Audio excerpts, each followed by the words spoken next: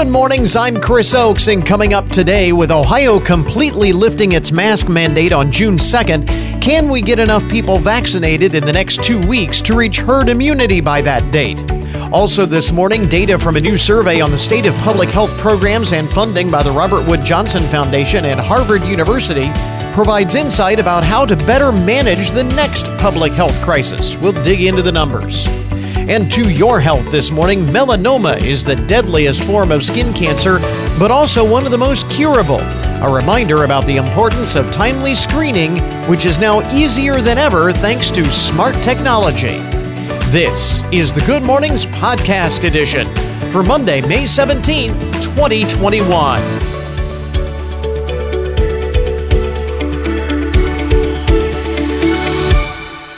Today is Income Tax Day. I don't mean to ruin your Monday, but it is tax day if you have not filed yet. This is your deadline to do that. Some of the southern states got bonus time because of the winter storm. Do they really need that? I mean, it happened so long ago, and it seems like it's so long ago anyway. What was it? Texas and Oklahoma and places down south that got hammered by that cold weather. I guess they're still recovering, so they've got a little extra time. But for the rest of us, it is Income Tax Day today, which is normally April 15th, but we all got a break because of the pandemic once again this year. So if you haven't filed yet, today is the deadline, so make note of that.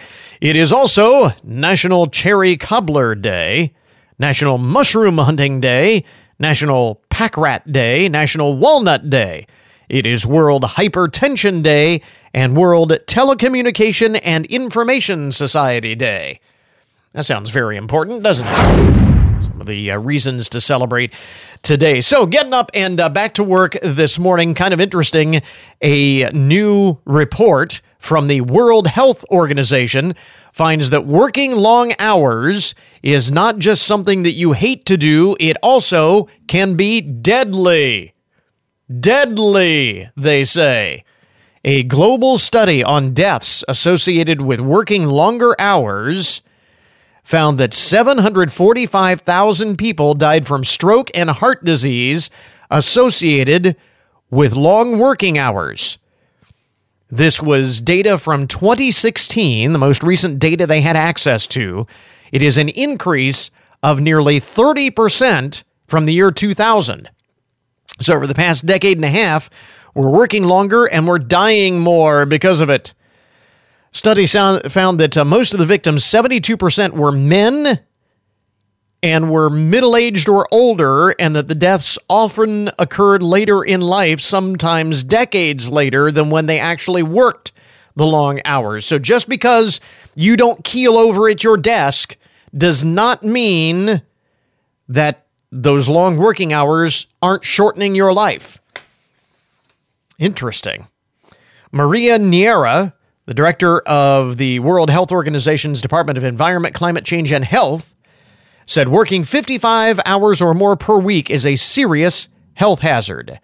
Officials noted that the surge in remote working during the pandemic, as well as the global economic slowdown from the crisis, may accelerate the growing trend of deaths from long hours. So I know exactly what you wanted to hear on this Monday, but if you need an excuse for ducking out of work early, there you go. You're welcome. Elsewhere, some of the other most interesting and buzzworthy stories to know. First thing out of the gate on this Monday. If your thumb is ever in pain, it could be due to how much scrolling it does. Marketing agency crunched some numbers, and they estimate that we spend, get this, 49 minutes per day scrolling through social media sites on our phones. Just aimlessly scrolling through Facebook, Twitter, and so on. They say that means a person's thumb travels 49 minutes per day. That means a person's thumb travels the equivalent of 52 miles a year, which works out to 2 marathons. You're giving your thumb quite a workout.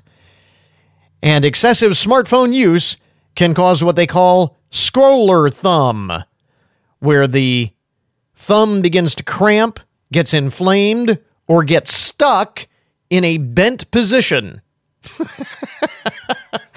Hey, doctor, I don't know. My thumb seems to be stuck. It's bent and it's stuck. I can't move it. This is a real thing, apparently. Dr. Eugene Tsai is a specialist at Cedars-Sinai Hospital and says that the condition can lead to arthritis, and says that scroller thumb may be more associated with smaller phones, while larger phones and tablets usually cause pain in the fingers and wrists. You can avoid scroller thumb by switching to using other fingers instead. Like your forefinger. And if you're typing, don't just use your thumbs to type. Use the voice control features to dictate messages and emails instead of typing. And you can also do daily stretching exercises with your wrists and your fingers. So, again, some very important health news to start off your Monday morning. You're welcome. I want to help you avoid scrolling thumb. Man, modern society, these are the things that we have to worry about. This was kind of interesting off the newswire. Hard seltzers are really hot these days. And this summer, one beverage company is putting a twist on the hard seltzer craze. Crook and Marker teaming up with Brewmate to launch a pickle-flavored hard seltzer this summer. Now, you may recall, back last year, Brewmate announced a dill-flavored drink as an April Fool's joke, but fans were disappointed learning that it was all a joke. And so the company decided, why not? We're going to go ahead and do it, since it started out as a joke, but people decided that this is what they give the people what they want, they said. So this year, the two companies are announcing Afternoon Delight for real this time. The pickle-flavored hard seltzer will be a limited release. Report is that 10,000 12-packs will be distributed. So when you see it on store shelves this summer, grab it before it's gone. Pickle-flavored hard seltzer. No, thank you. You can have mine. I'm not into the hard seltzers anyway, but I'd really not be into a pickle-flavored hard seltzer. But to each his own, I guess. There are a lot more Liams and Olivias than there used to be. The Social Security Administration is out with their annual list of the most popular baby names. Because you figure the Social Security Administration knows. Because all babies born in the U.S. have to be registered with Social Security. And so they have every baby name for 2020, theoretically anyway. I guess there are some that probably slip through the cracks. But the most popular baby names for 2020, at the top of the list for boys, Liam. Top of the list for girls, Olivia. Now, in fact, the top 3 boys and girls' names both remain the same from 2019. For the boys, it's Liam, followed by Noah and Oliver. Top 3 names for boys in 2020. For girls, Olivia, number 1, Emma, and Ava, numbers 2 and 3. The fastest growing names for the year, Zaire for boys, Zyair. Zaire for the boys. I don't know where that comes from. I honestly don't. Is there some sort of pop culture reference there that I'm not aware of? I don't know. But Zaire, the fastest growing name for the year for boys. And for girls, the fastest growing name, Avaya. Avayah. Avaya. Are those like Game of Thrones names or something? Those sound like they would be Game of Thrones names. I don't know. Pop culture often influences baby name trends, but that's the data from the Social Security Administration. Most popular and fastest growing baby names for the year 2020. And how about this? Something to chew on. I know we're just past the presidential election cycle, and we haven't yet begun the midterm election cycle. So I hesitate to bring up anything election-related because it's kind of nice to have a break for a while. But this is kind of interesting. The possibility of actor Matthew McConaughey running for governor of Texas is apparently more than just talk. Politico has a new report out. It says the actor has been quietly making calls to influential people in Texas political circles. And among the many questions for a possible run would be that Matthew McConaughey has never really said whether he is a Democrat or a Republican. And over the past, he has taken positions on issues that align him with both parties. So it's hard to tell whether he would run as a Democrat or Republican. Also makes it hard to guess what his platform might be. But here's maybe an even more substantial issue or hurdle that he would have to overcome. It turns out that Matthew McConaughey himself does not vote very often. In fact, he has only voted twice since 2012. That would be in the 2018 midterms and the 2020 general election. Kind of interesting. And he has not voted in any primaries. Similarly, and to an even greater degree, Andrew Yang, the failed 2020 Democratic presidential candidate who is leading in the polls in a race for New York City mayor, has never voted in a mayoral election in the city that he is now running to be mayor of. Asked about it in a debate last week, Mr. Yang said that New Yorkers should not be concerned about it, that he is invested in the city because he is a public school parent and walks the city streets, and that lots of Democrats don't vote in local elections. So it begs the question, would you vote for a political candidate who doesn't vote him or herself? Really an interesting question. I've never really considered that, but I think that does raise some questions. Should our political candidates at least vote? I mean, they're going to have positions that you may or may not agree with, but beyond that, shouldn't they at least vote themselves? Interesting. So, but maybe in 2020, I guess that maybe that doesn't matter. But I just thought that was interesting. And one of those things that we don't hear often reported, the voting record of the candidates themselves in elections. So anyway, some interesting and buzzworthy stories to get your Monday morning started here. WFIN News, I'm Matt Demchek. The WTOL 11 First Alert forecast, partly to mostly cloudy today with the high of 73. Mostly cloudy tonight, a low of 57. The first group of OH Fame apprentices graduated in a ceremony held at the Marathon Center for the Performing Arts. Tricia Valesque, executive director of Raise the Bar Hancock County, says the Earn While You Learn program brings local manufacturers and educators together to create a skilled workforce pipeline to area jobs.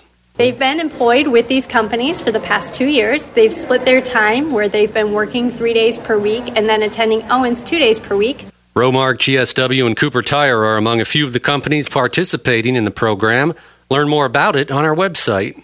We had the pleasure of meeting Vietnam War veteran Huey pilot Phil Marshall at the Armed Forces Day celebration at the Hancock County Fairgrounds over the weekend. These two aircraft actually flew in the Battle of the Ia Drang Valley, which was the battle that was documented in the movie We Were Soldiers with Mel Gibson. Okay. Not in the movie. These aircraft flew in the battle. On the left. Wow. Yeah. And they have the battle damage to show for it. Phil's part of a group raising money for a National American Huey History Museum, and they were giving rides to people who became a member of the museum. See video and get more details on our website. Ohio's tourism industry is looking to make a comeback this year. Matt McLaren, director of Ohio Find It Here, says one thing they'll be promoting more this year are road trips. All the research we see, people want to travel again, but they want to start with that first trip by car. And Ohio is going to benefit from that so much because we are an easy-to-drive-to state. We're within a day's drive of 60% of the United States. He says people are wanting to get out after the past year plus of being cooped up. Get more on our website. Findlay City Auditor Jim Stasiak has announced the release of the city's new Open Finance portal. He says the release of this user-friendly tool keeps Findlay on the leading edge of government transparency by clearly showing how the city spends its money. He says the new portal allows people to view information at the highest level of reporting and to drill down to individual transactions. We have a link to it on our website. And get more news online anytime at WFIN.com.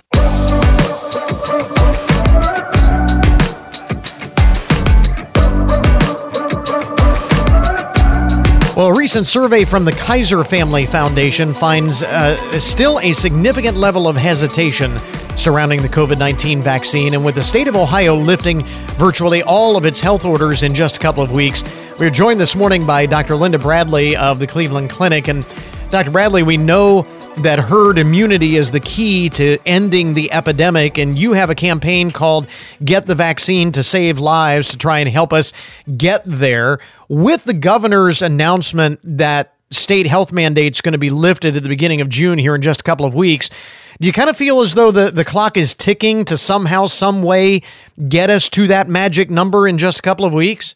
Yeah, I'm always an optimist, and I think programs like this are going to help educate us and remind us that the vaccine is safe, effective, and it will allow us to achieve herd immunity and get back to normal activities.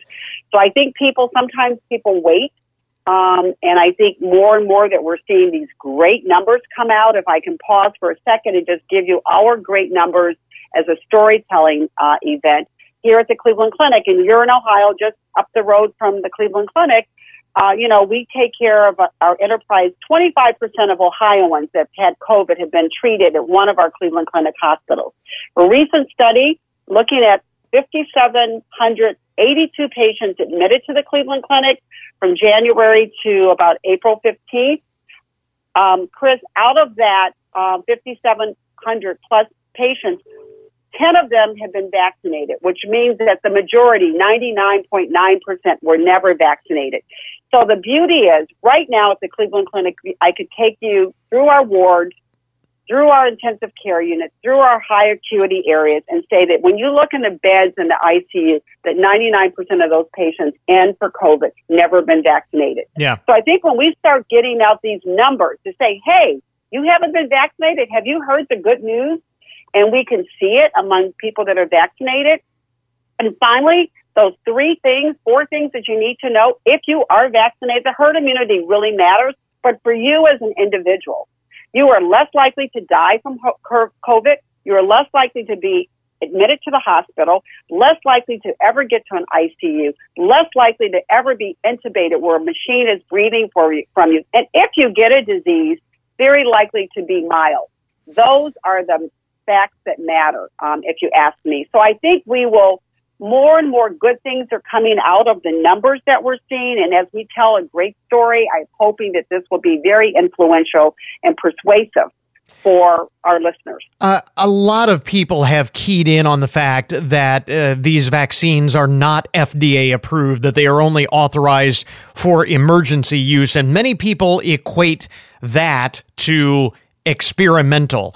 How do we know, and this is ground that we have covered before, but just to reiterate, how do we know that the vaccines are safe and effective? Well, because the vaccines are safe because they've gone through rigorous clinical trials to determine safety and efficacy with follow-up. And the mRNA vaccine, despite its claim to warp speed, this vaccine has been available for more than 15 or 20 years. And what this vaccine, it's used in other things right now. Phase 2 trials for the treatment of ovarian cancer, for melanoma study, for head and neck tumors. So the beauty of science is that they can add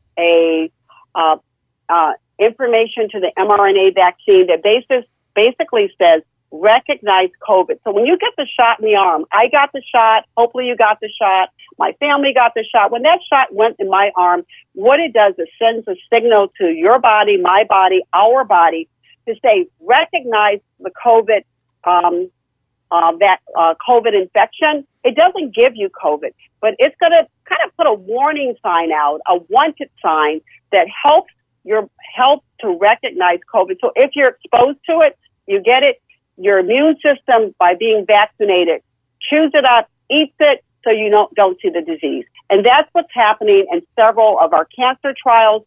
Yes, as an OBGYN, we cut out ovarian cancer, 6, 8, 10-hour surgeries, give you chemo, but it has a chance to come back. And what the clinical trials are doing, using the same vaccine, an mRNA particle, to say, now we say prime it to recognize ovarian cancer reoccurrence. Chew it up before the patient has symptoms and for the doctor and any technology can pick it up. So I want people to realize that this is not new. It's not experimental. And the FDA has done a wonderful job with studies that include Black and brown people, 10 to 17% of the studies. Now we are, this week, 12 to 15-year-olds are getting vaccinated. Mm-hmm. Trials looking at babies, even kids even younger. So I think what I just said, the numbers speak the truth.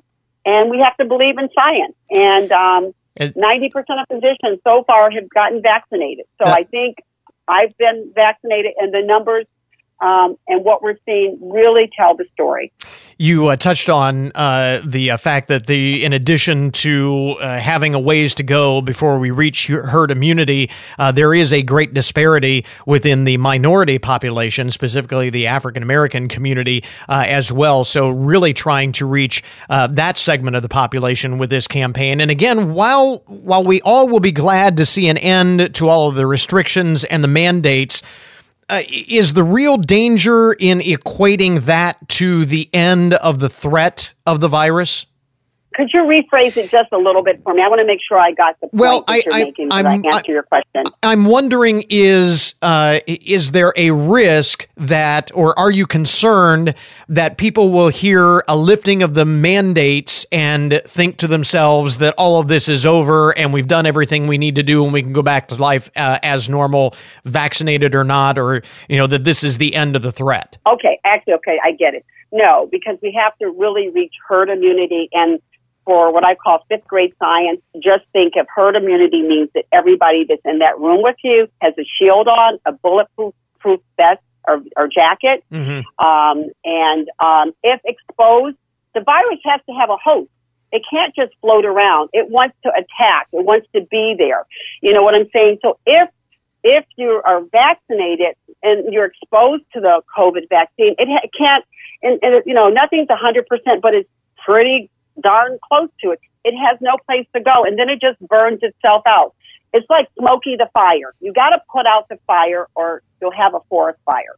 And so if it just smolders, it just keeps jumping from people to people that aren't vaccinated. I've already shown those numbers that show that if you're vaccinated, you're not likely to get it. So I just look at it as a shield around you, and it just smothers out, it just basically starves the COVID infection, and it has no place to go. When there's no place to go, it's gone. You know, and that's kind of what we need. Otherwise, it's little pockets here and there, and then these people are really sick, and that's not good. Yeah. Again, Dr. Linda Bradley of the Cleveland Clinic.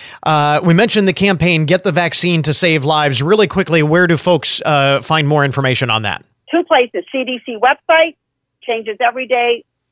Quick, easy, lots of information, up-to-date, accurate, and factual. CDC website called Vaccines, VACCINES.gov.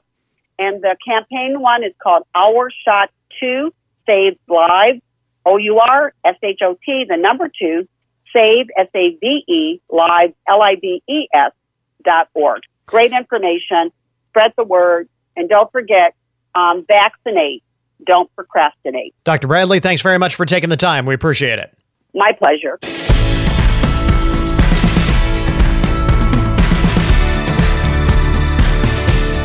I want to highlight this morning a new national poll from the Robert Wood Johnson Foundation and Harvard University on the state of public health and public health funding that is particularly timely, I think, as we begin the process of setting policies that will help us better manage the next public health crisis. Joining us is Dr. Robert Blendon, co-director of the survey, and lay out some of the highlights from this poll that particularly stood out to you here.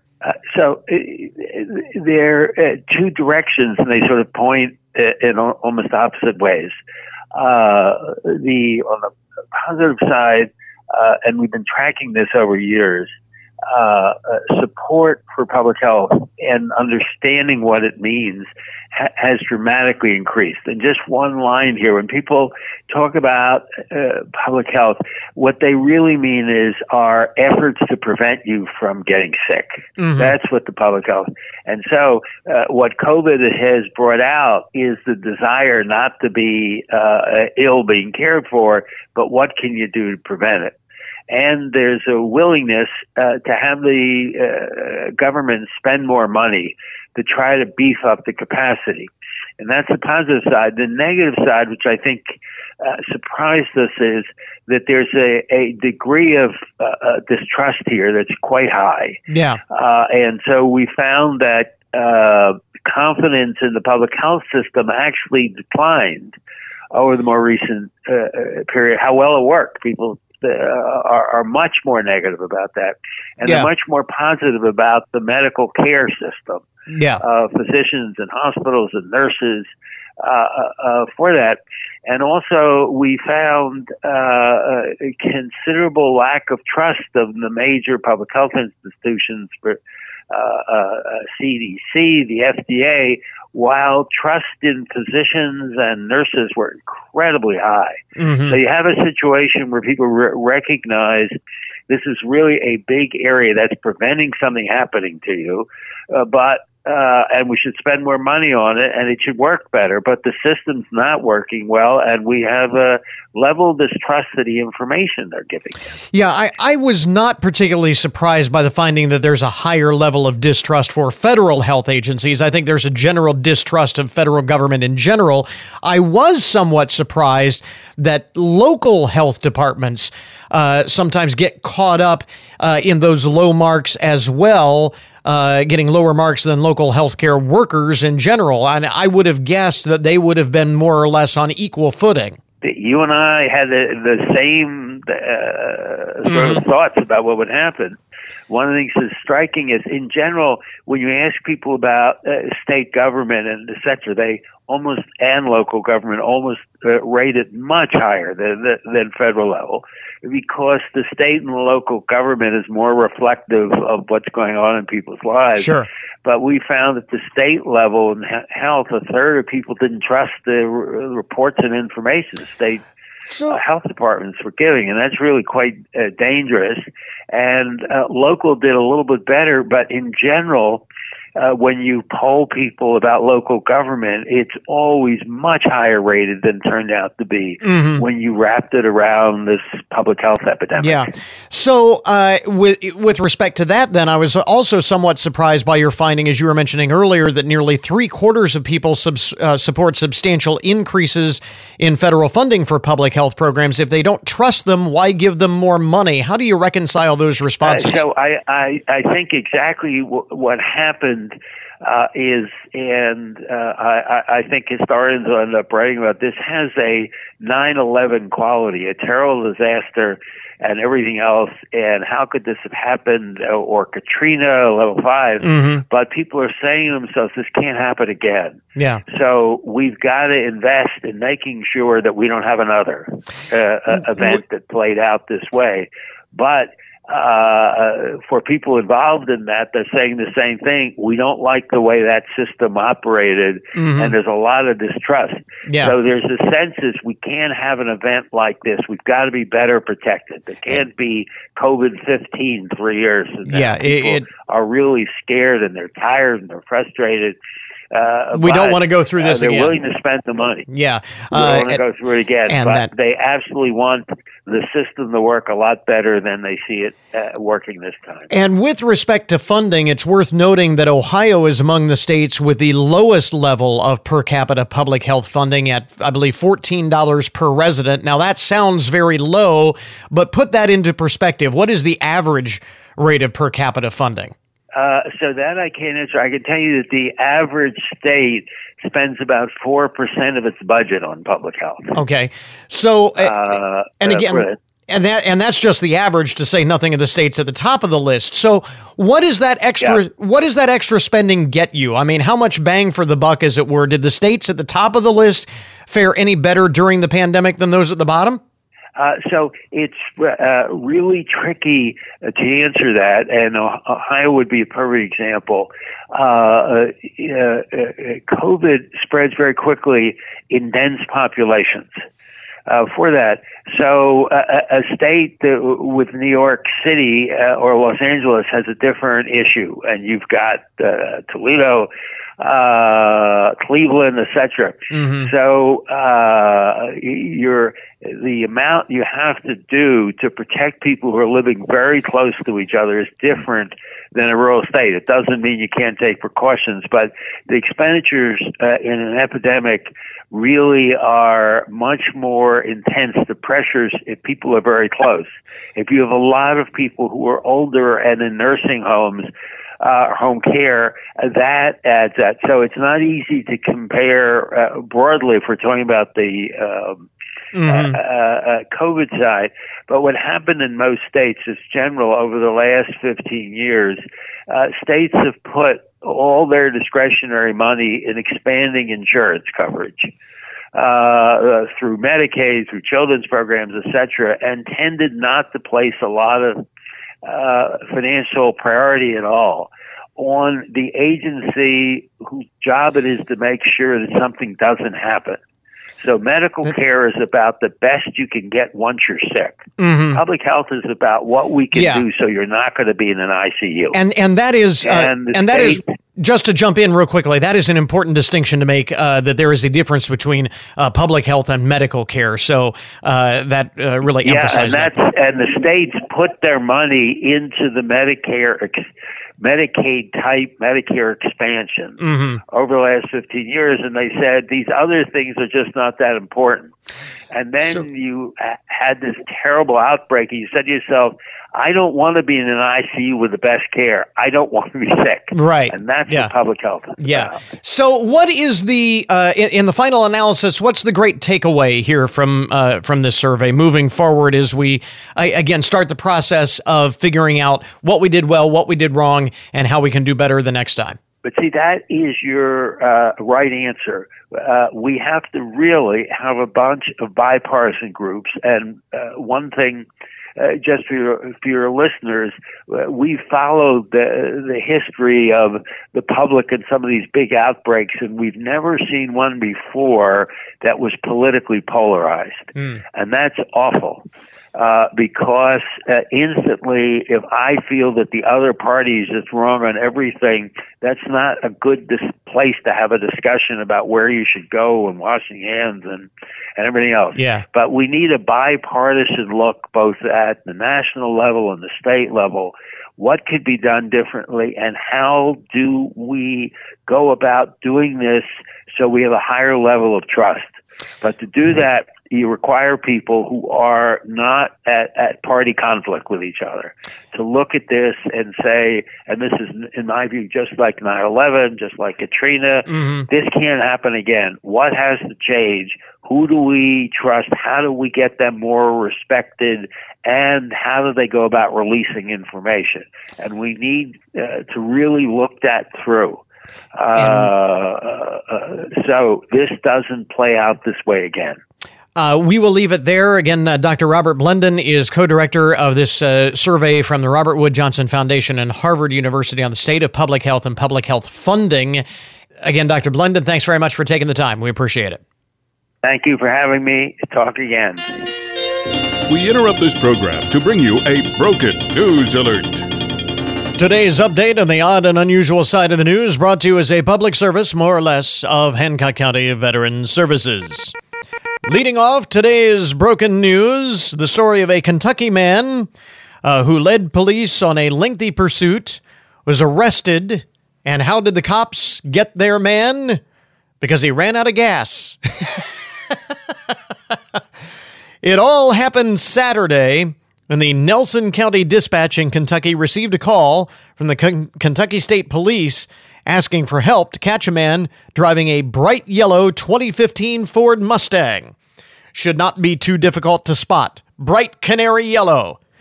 The reason that they wanted this guy caught, he was clocked driving 143 miles an hour in a 70-mile-an-hour zone. 143, more than double the posted speed limit. Eastbound on the Bluegrass Parkway, authorities say the suspect, who turned out to be 47-year-old Stephen Alford from Round Hill, Kentucky, subsequently led police on a long police chase, so long, in fact, that he ran out of gas.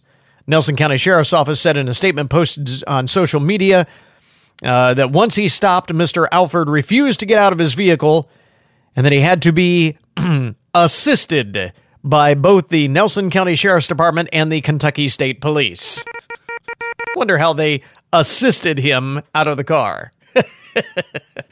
He was transported to the Nelson County Jail, charged with speeding, obviously, fleeing or evading, reckless driving, 4 counts of wanton endangerment in the first degree, driving too fast for weather conditions, operating on a suspended or revoked license, improper passing, resisting arrest, and just for good measure, they also cited him because his license plate was not legible. They just threw the book at that guy. Well, his license plate probably wasn't legible because he went past him at 143 miles an hour. That'd do it. Elsewhere in the broken news, police in Phoenix, Arizona put out an Amber Alert on Wednesday morning for an 18-month-old child after a couple reported that their baby had been taken when their truck was carjacked. Now, bear with me, there is a reason why this is in the broken news. Police did an intensive search of the area for the baby. They found the truck, but no child inside. And that's when they discovered that James Wagner, age 37, and Stormy Wagner, age 40, had fabricated the story of a missing child so that they could speed up police response to get their truck back. Nice. They made up the whole thing about the missing child, about the stolen child, because they figured it'd help them get their truck back faster. It did, although police said the resources used during this investigation worked tirelessly to find the alleged kidnapped baby. With the facts as we now know them, the suspects will now be arrested and booked for false reporting to law enforcement. So they did get their truck back, though. So I guess mission accomplished. In other broken news this morning, a Florida man, you knew that phrase was coming, a Florida man is behind bars following a crime spree on Wednesday. At approximately 10:30 in the morning, police responded to a call to the Jacksonville Sheriff's Office from a person claiming to have witnessed a carjacking. Minutes later, the same witness told police that the carjacking suspect committed a hit and run. The witness was still following the suspect when he said the man turned into a grocery store parking lot, parked, and entered the store. While inside the store, the suspect robbed someone. He has had a full day right there, this criminal. That is a full day. Officers tell local news reporters they located the man inside the store and arrested him. At the time of his arrest, the Jacksonville Sheriff's Office says the suspect appeared to be suffering from unknown health issues and was transported to a local hospital in non-life-threatening condition. That is a full day right there. You carjack someone, hit and run, and robbing someone all within, that's a full day's work, and that was just one morning. So he is nothing if not efficient. And finally, in the broken news this morning, from the international file, a man in Vancouver, British Columbia, who filed a $32 trillion lawsuit after being struck by a car while riding his bike, had his case tossed by a judge who claimed that the claims in the lawsuit were scandalous, vexatious, and otherwise an abuse of process. Tyler Chamberlain's demands included a private audience with Her Majesty the Queen, the suspension of trade with China, the dismantling of Transport Canada, the postponement of an election, the release of classified documents, the cleaning up of the swamp, in his words, the reconstruction of the RCMP, an MRI of his entire body, $32 trillion in cash, and 500,000 shares of Tesla. Well, if you're going to file a lawsuit, go big. Go big or go home.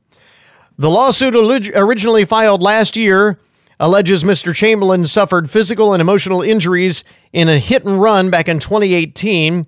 He had since amended his claim to include the Queen, the Prime Minister, the Premier, the Supreme Court of British Columbia, Elections British Columbia, Nanaimo Regional General Hospital, and several other parties. The judge ruled that Mr. Chamberlain's approach to seeking relief against parties other than the person in charge or person responsible for striking him on his bike was wrong. And the plaintiff's claims are not reasonable and are scandalous, vexatious, and otherwise an abuse of the legal process. $32 trillion lawsuit thrown out of court. And I tell you what, sometimes, the law is just stacked against you. It's what's the average man to do? Justice is not blind after all. There you go. That is today's Broken News Report. This update on the odd and unusual side of the news brought to you as a public service, more or less, of Hancock County Veterans Services. We now return you to your regularly scheduled programming.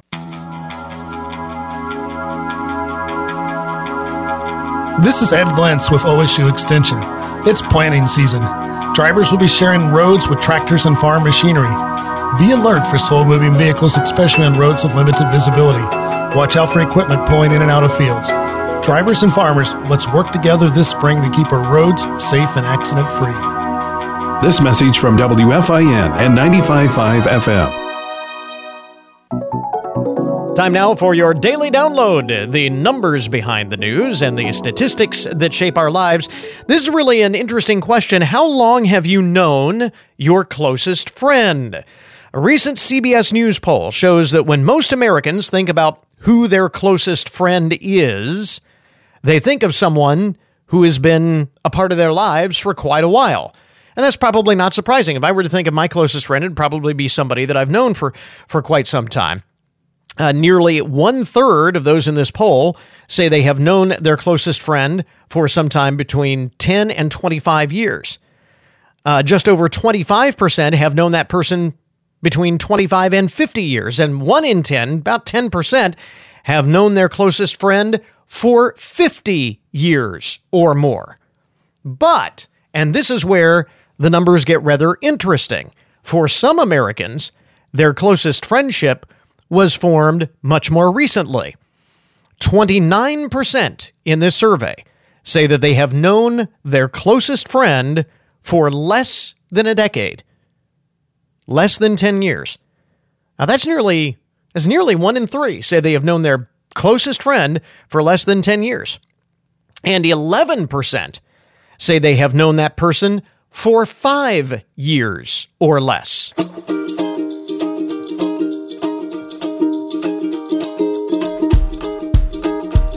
Well, to your health this morning, would it surprise you to learn that 1 in 5 Americans develop skin cancer during their lifetime? In fact, it says here, every hour of every day, 1 American dies from melanoma, the deadliest of skin cancers.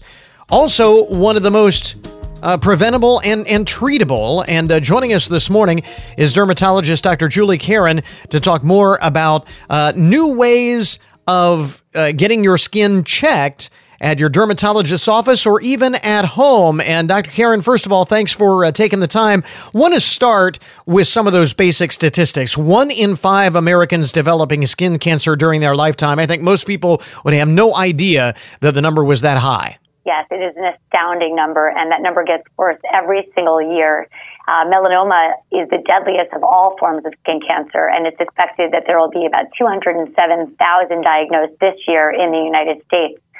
But the good news is, you said it's treatable, and when it's caught early, it is very treatable, with a 5-year survival rate of 99%. Yeah. But unfortunately, if diagnosis is delayed and it has already metastasized, that 5-year survival drops precipitously to 15%. It really should not be that a cancer that is 99% survivable is also the deadliest form of skin cancer. That's probably due to a lot of myths and misperceptions out there. Debunk some of those for us. Sure. So, one of the myths relates to, can we impact our risk of melanoma? And the answer is yes, we very much can. We know that 86% of melanomas and 90% of all skin cancers are attributable to exposure to the sun. But so often people look to their, past when they were not very careful in the sun, and they think that all the damage is done and it's too late to make a difference. But we do know that implementing sun-smart behaviors at any age can reduce your risk of melanoma. In fact, wearing a daily sunscreen can reduce your risk of melanoma by about 50%. Furthermore, we talked about how treatable it is if it's early. So really, we should view melanoma as something where deaths don't need to happen. Melanoma deaths are almost entirely avoidable, but that only can happen if people are getting checked. And so often people think, well, I'm not going to go get checked because I'm, scared of surgery and scarring. But surgery isn't the only way to get your moles checked now. There is an innovative way called the DermTech melanoma test that can non-invasively but very accurately diagnose melanoma at the earliest possible stage. And as we mentioned, this new test that we referenced can not only be done at your dermatologist's office, but also at home with the suddenly popular telehealth appointments. Explain how this works. Yes, so during the pandemic, we saw an explosion of telehealth. And although, things are opening back up, there is still sometimes a role. But basically, whether you are in your dermatologist's office or being supervised by your dermatologist via telehealth, this very easy-to-use test can be used because it involves applying smart stickers to the lesion of concern. The area is then circled, and the smart sticker is gently removed from the skin, collecting some skin cells. Those cells get sent off to a laboratory where they are tested for the genomic markers of melanoma. And with this test, there's a less than 1% chance of missing the diagnosis of melanoma.